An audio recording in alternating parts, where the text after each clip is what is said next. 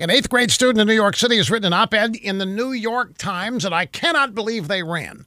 13-year-old Veronique Mintz says that she's learning more with distance learning, like at home, than she did when her school was open. Now, she says that before the coronavirus lockdown, she had to put up with other students talking out of turn every day. They destroyed classroom materials, openly disrespected teachers. They blurted out answers during tests.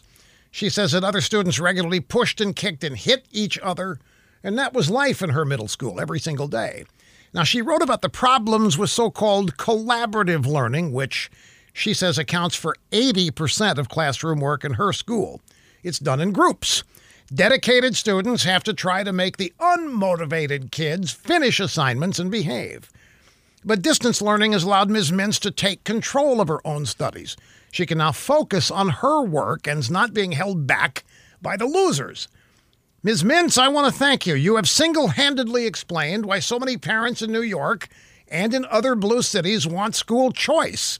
They want a say in where they send their kids to school so they won't have to put up with what you've been forced to put up with every day until the coronavirus saved you. How about that?